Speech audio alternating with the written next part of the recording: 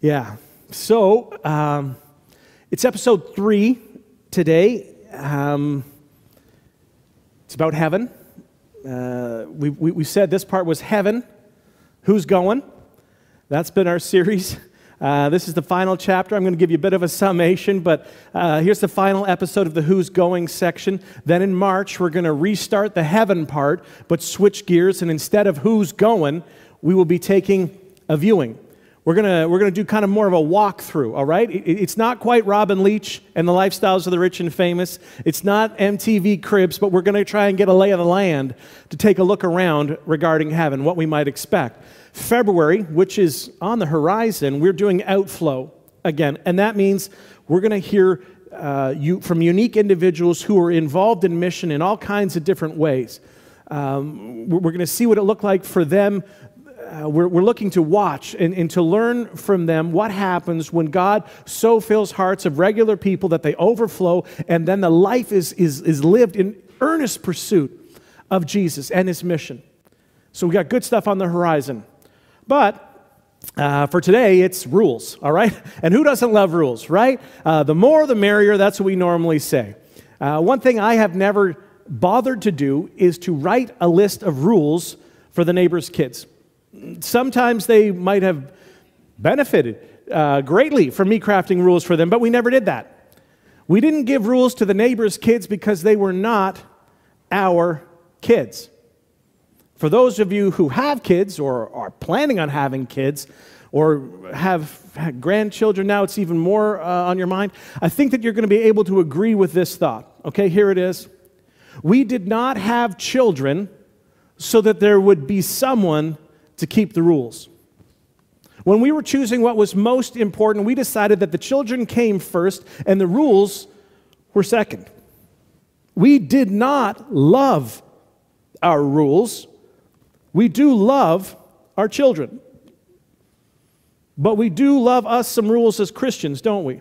And sometimes you might hear us say, and when I say us here, I mean people call themselves Christians. I don't necessarily mean into one. Okay? We do have a big family out there, and we don't get to choose them all.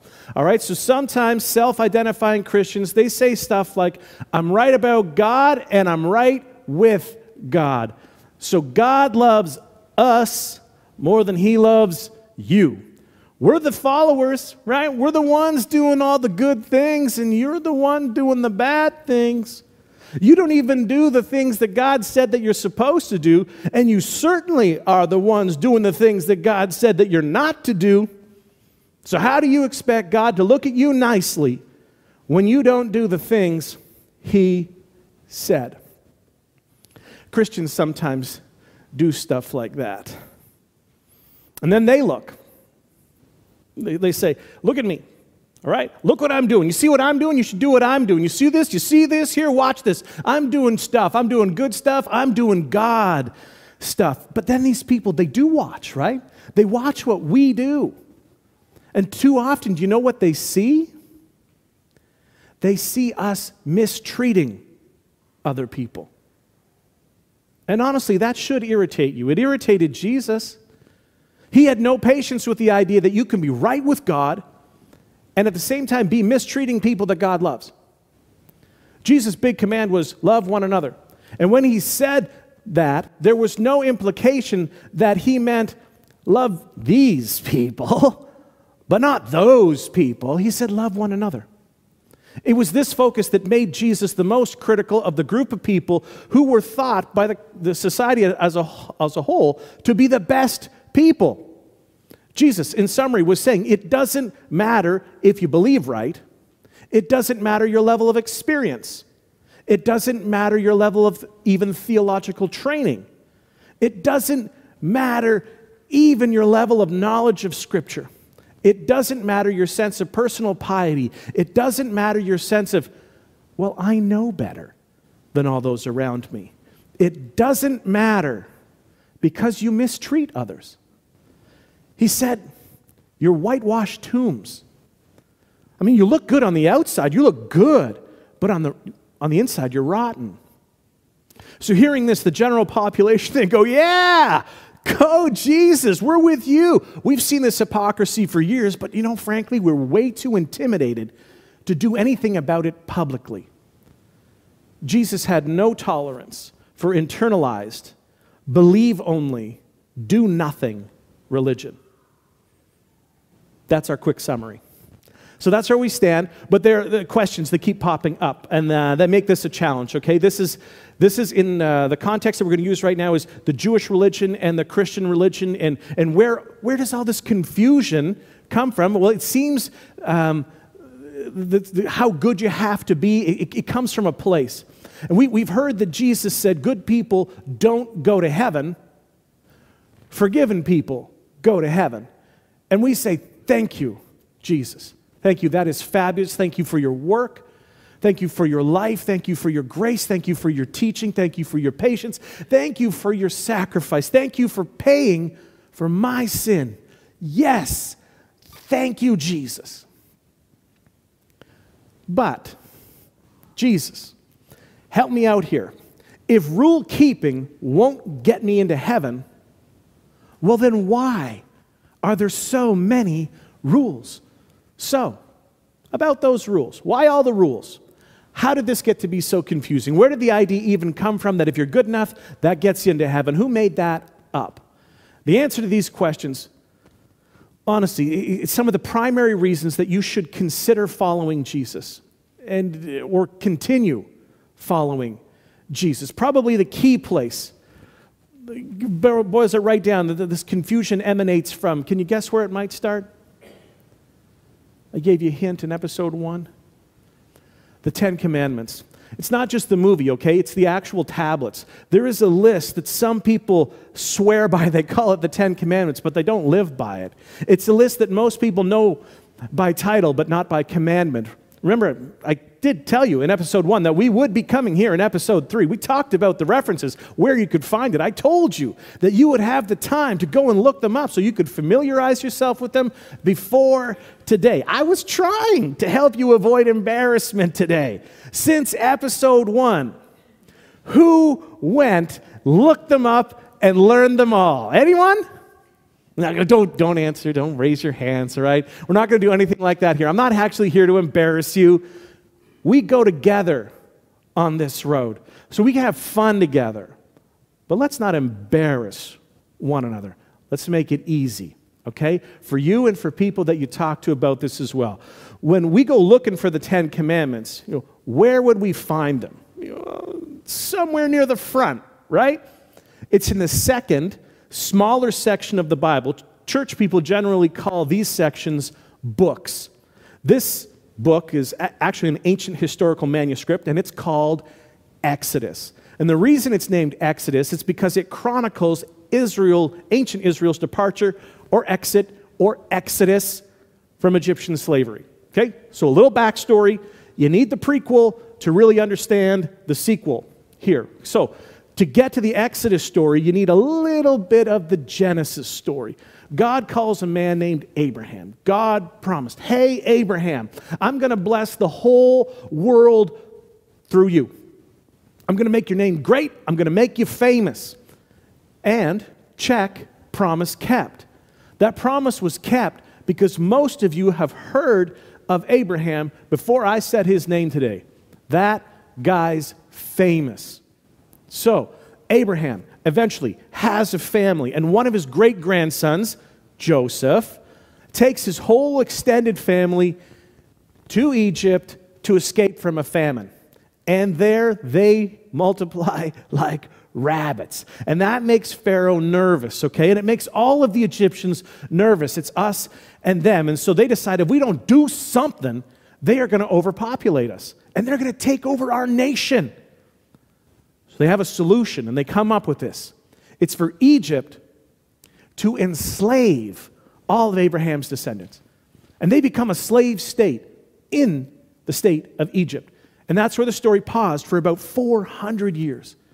Then God moved, called a man named Moses. Moses goes to Pharaoh, and he says to Pharaoh, "Let my people go." And Pharaoh says, "No." And then we get the 10 plagues, and Pharaoh changes his mind, and he eventually lets them go. Moses takes the nation and they exodus, thus the name, right?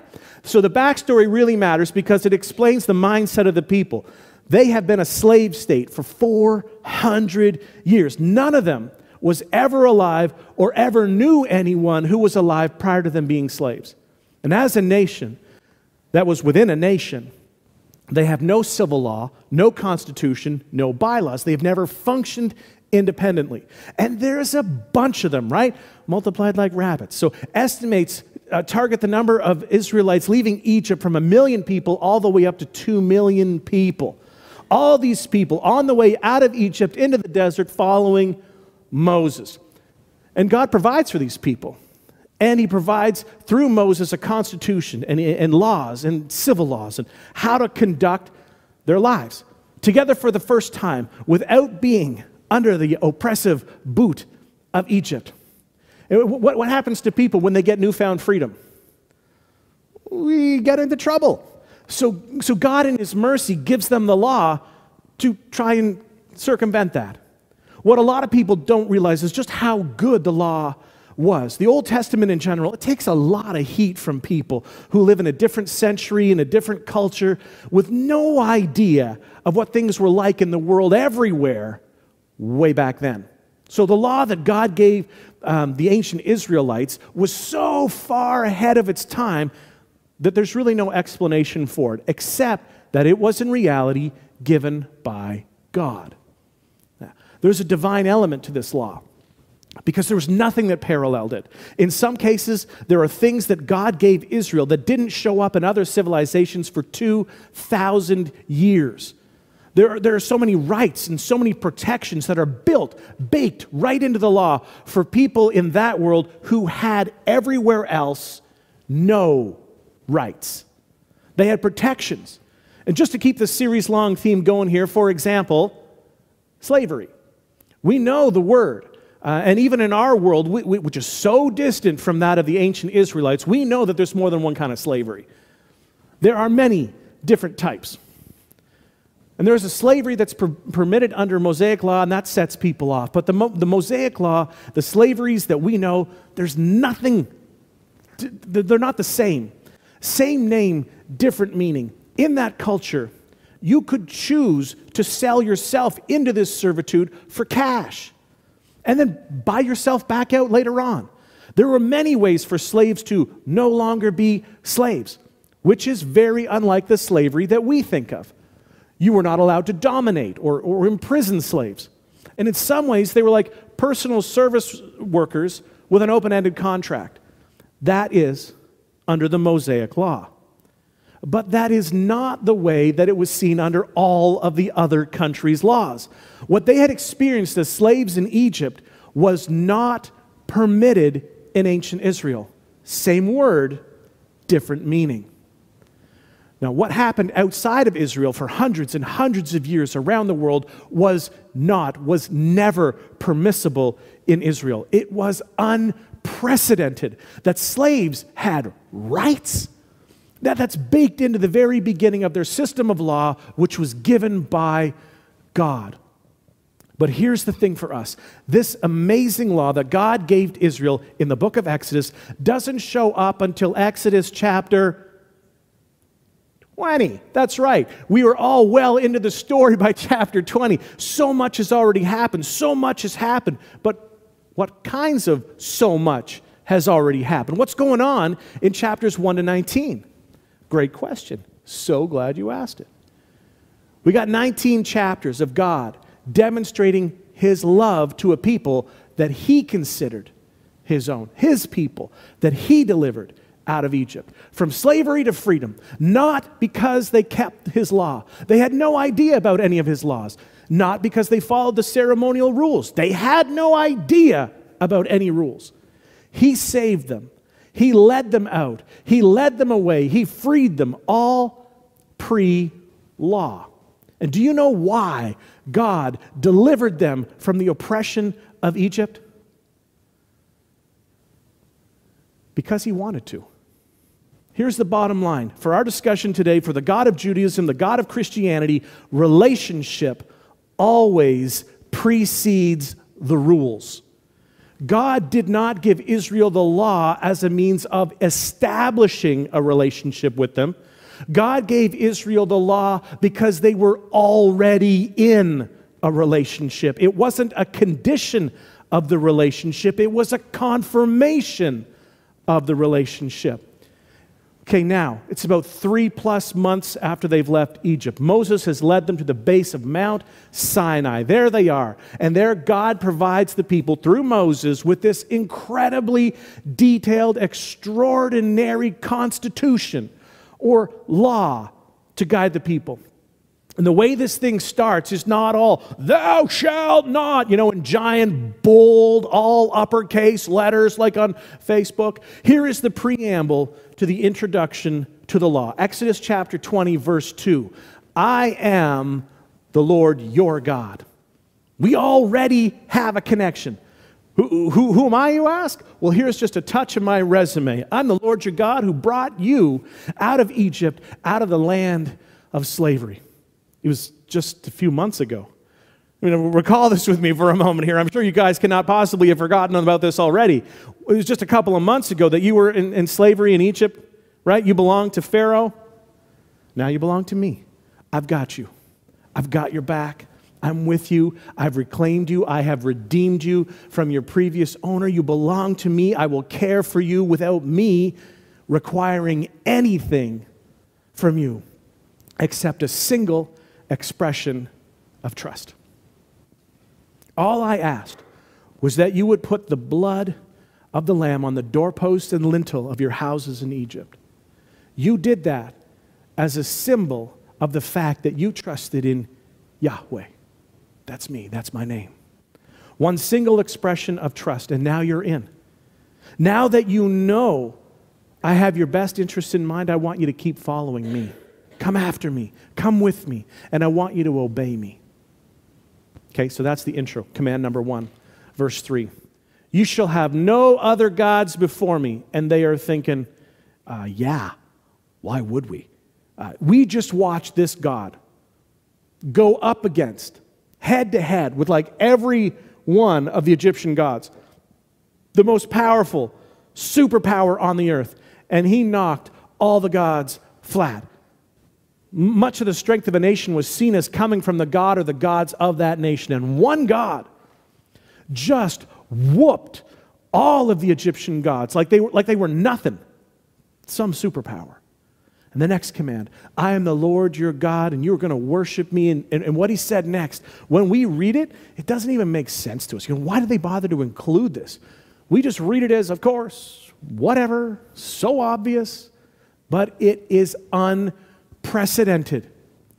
It'd be like 1,500 years before the next civilization would catch up to this next statement. Verse 4. You shall not make for yourself an image in the form of anything in heaven above, the earth below, or in the waters below. No image, nothing, nada, zero, zip. There is nothing that represents me accurately, therefore have no idol. Don't think that I look like anything that I created. A system of worship without an idol, it's just unheard of. It just didn't make any sense. And if you know the story, it wasn't very long before they broke that law, because it just blew their minds too much to imagine a God without an idol.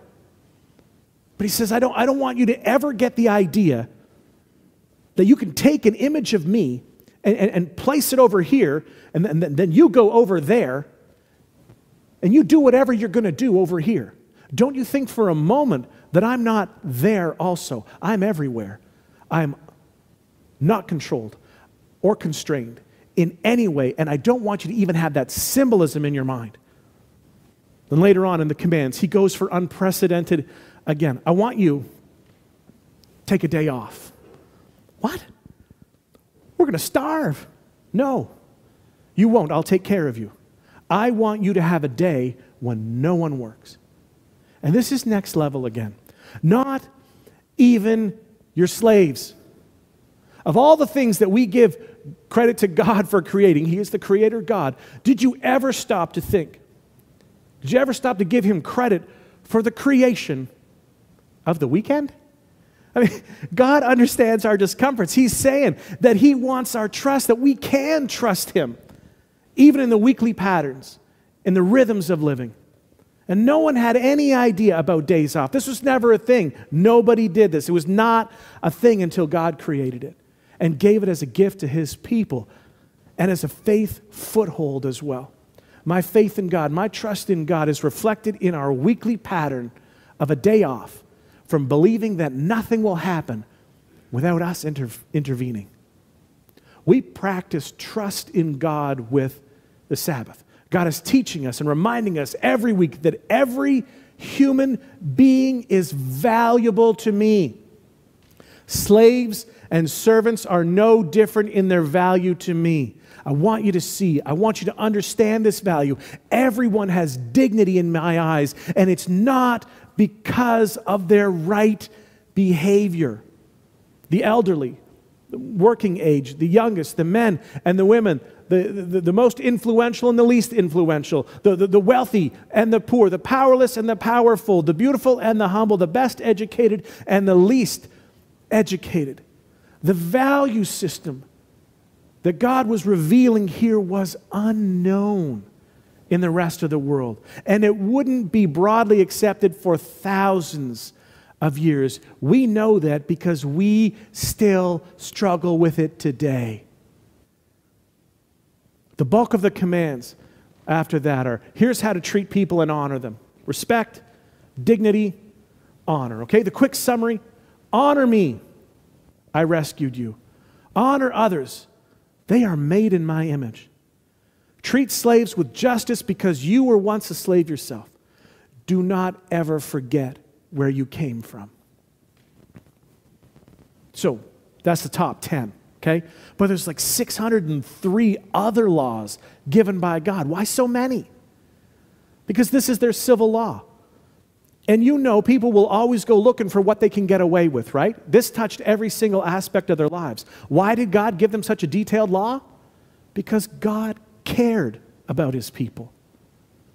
But we already summarized all of that at the beginning. When it comes to God, relationship precedes the rules. The Israelites did not behave their way in. Then read the rest of the story. Do you know what else they were? They were not able to misbehave their way out. And when you read the rest of the Old Testament, it sounds like they were really trying to behave their way out. But this was God's way of warning the people that if you give up on my law, you give up on your freedom. Through all of the things that they do and everything that they don't do, God never abandons His people. Time passes. About 1,500 years later, Jesus gathers with His 12 apostles in a room in Jerusalem to celebrate Passover. Passover was the annual celebration of when God delivered the nation from Egypt. Exodus. They made it central to remember, to never forget what God had done for them, where they came from. And even though Passover was a huge tradition, and it was anticipated, and it was planned for, and it was nationwide, it was so hard to actually celebrate it authentically during the first century. You're celebrating your freedom from slavery, freedom from oppression, but you're living under Roman occupation and oppression. How do we celebrate God's gift of freedom when we are living in a new state of oppression? How do we deal with this incongruity? So Jesus calls His fellows together. And they know Passover, right? They've been celebrating Passover the same way for their entire lives. There's a script. You follow it. You say these lines, then I reply with these lines. You ask these questions, I answer the same questions that we've answered year after year. You know what to do. We've all done it our whole lives, so many times before. And that night, they're expecting the same thing. They expect to know what's going to happen. But Jesus, He throws such a massive bomb into that night that they would never be able to forget it. This is not a wrench in the machine or a fly in the ointment. This was a bomb. If they hadn't known Him, if they hadn't been following him for years, if they hadn't watched him do miracle after miracle, if they hadn't heard him teach so many times, if they hadn't been so devoted to him, they should have just gotten up, walked out. He says, from now on, when you celebrate Passover, keep celebrating it, okay? But from now on, when you celebrate, I don't want you to do this in remembrance of what happened 1,500 years ago in Egypt. From now on, I want you to do this. Luke chapter 22:19. Do this in remembrance of me. What God did for the Jewish people all those centuries ago, Jesus is about to do for the entire world. Jesus is about to invite the entire world to embrace a single expression of trust that will introduce them into a relationship with God. And he goes on, verse 20, this cup is the new covenant, a relationship, a new kind of order, a new kind of approach. There was a covenant. That's the one that you thought you came here to remember. By default, that one is now the old covenant. It didn't used to be old, but now it is, because I'm introducing to you a new covenant, and it's going to be in my blood, which is poured out for you. Not that night, but the next day. He would shed his blood for them and for the entire world and establish this covenant. The first covenant, the one that we now call the Old Covenant, was done with Israel. And it was established with the lamb's blood on the door frames in Egypt. And Jesus says, now I am the final one. That strikes them. Boom! Some of them remember. They remember that day out by the Jordan River. It's like 3.5 years ago. And there's John the Baptist. He's on the edge of the river. He's got a crowd around him. And all of a sudden, John points off somewhere over there. And there's a guy that appears. And John points and he says, behold, look, over there, that one. Behold the Lamb of God that takes away the sin of the world. And suddenly it all comes together. The nation of Israel is the backstory to the main story. But it was an essential story to get them to this point in history. God was about to do something new. A new covenant. Your Bible is divided up into two big sections, right? You know this, right? There's the Old Testament and there's the New Testament. But here's where some translator is accurate, but not as helpful as they could have been. Testament is a Latin word. Covenant is a Hebrew word. They mean the same thing, basically. So when you look at that first section of your Bible that's called the Old Testament, you could call it the Old Covenant. And the second section should really be known not as the New Testament, but as the New Covenant. And if we wanted to be more polite and respectful to our Jewish brothers and sisters, we could call it the Jewish Scriptures and the New Covenant. And so here we are at the beginning of the New Covenant, not one with just the nation of Israel, but one with the whole world. Just as God delivered ancient Israel from slavery, Jesus, he's about to deliver the world from slavery and the ultimate consequence of death. And the term and the condition will be the same as it was 1,500 years ago. It's a single expression of trust. Isn't that amazing? The Apostle Paul, he's on both sides for this, okay? He's a Pharisee, maybe one of the greatest Pharisees ever. He knows the law, he keeps the law, he is one of the best of the best. And then he became a Jesus follower, and then he calls himself the chief of all sinners. He says, like, I thought I had it going on. I thought I knew what was happening. And then I met Jesus and my whole worldview just changed. Because he was a Pharisee, he understood this parallel track that's going on. He understood that God had done for the nation 1,500 years ago. He knew that. He understood that. He taught that. And he understood what God, through Jesus, just had done for the entire world. And he writes, just as God demonstrated his love for the nation like that, just like he did it back then, Romans 5:8. But God demonstrates his own love for us in this. while we were still sinners, Christ died for us. Paul was alive when Jesus was crucified. Paul's friends and the people Paul knew were alive when Jesus was crucified, but he was nowhere close to it.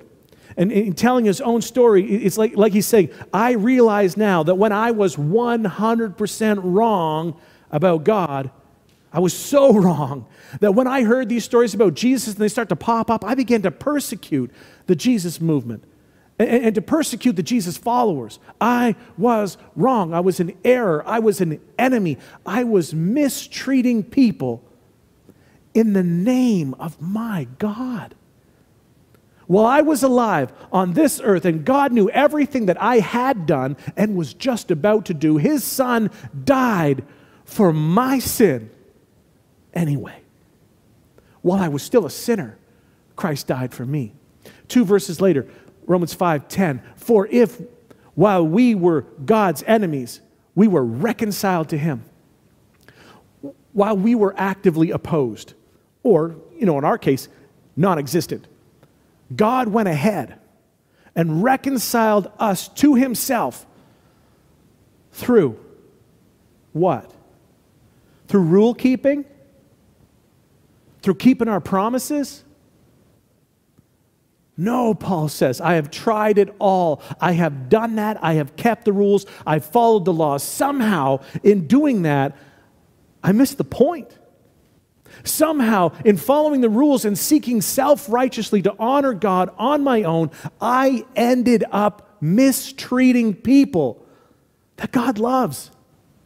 And if you asked me, why did I do that? I would tell you that it was because of my devotion, because of my piety, because of my superior understanding, because of my mistaken godliness. I mistreated people that God loves because I was right and they were wrong.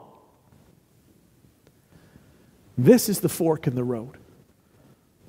This might be your hard part, right here. How do you find peace with God?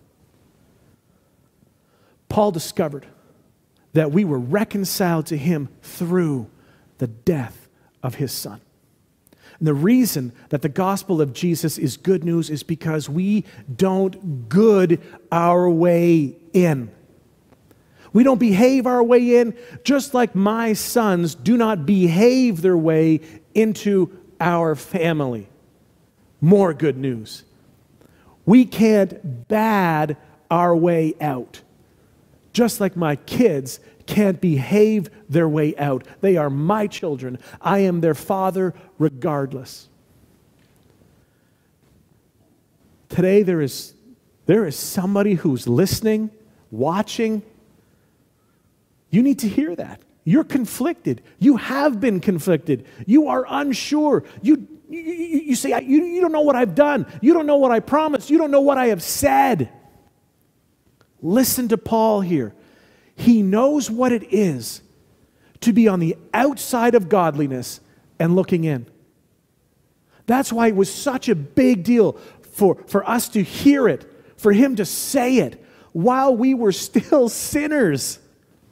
Christ died for us. He did something for us, and it did not require something from us for Him to do it. He is offering a gift, and He is not ignorant to who you are. He is not ignorant to what you have done as He offers the gift. Take the gift.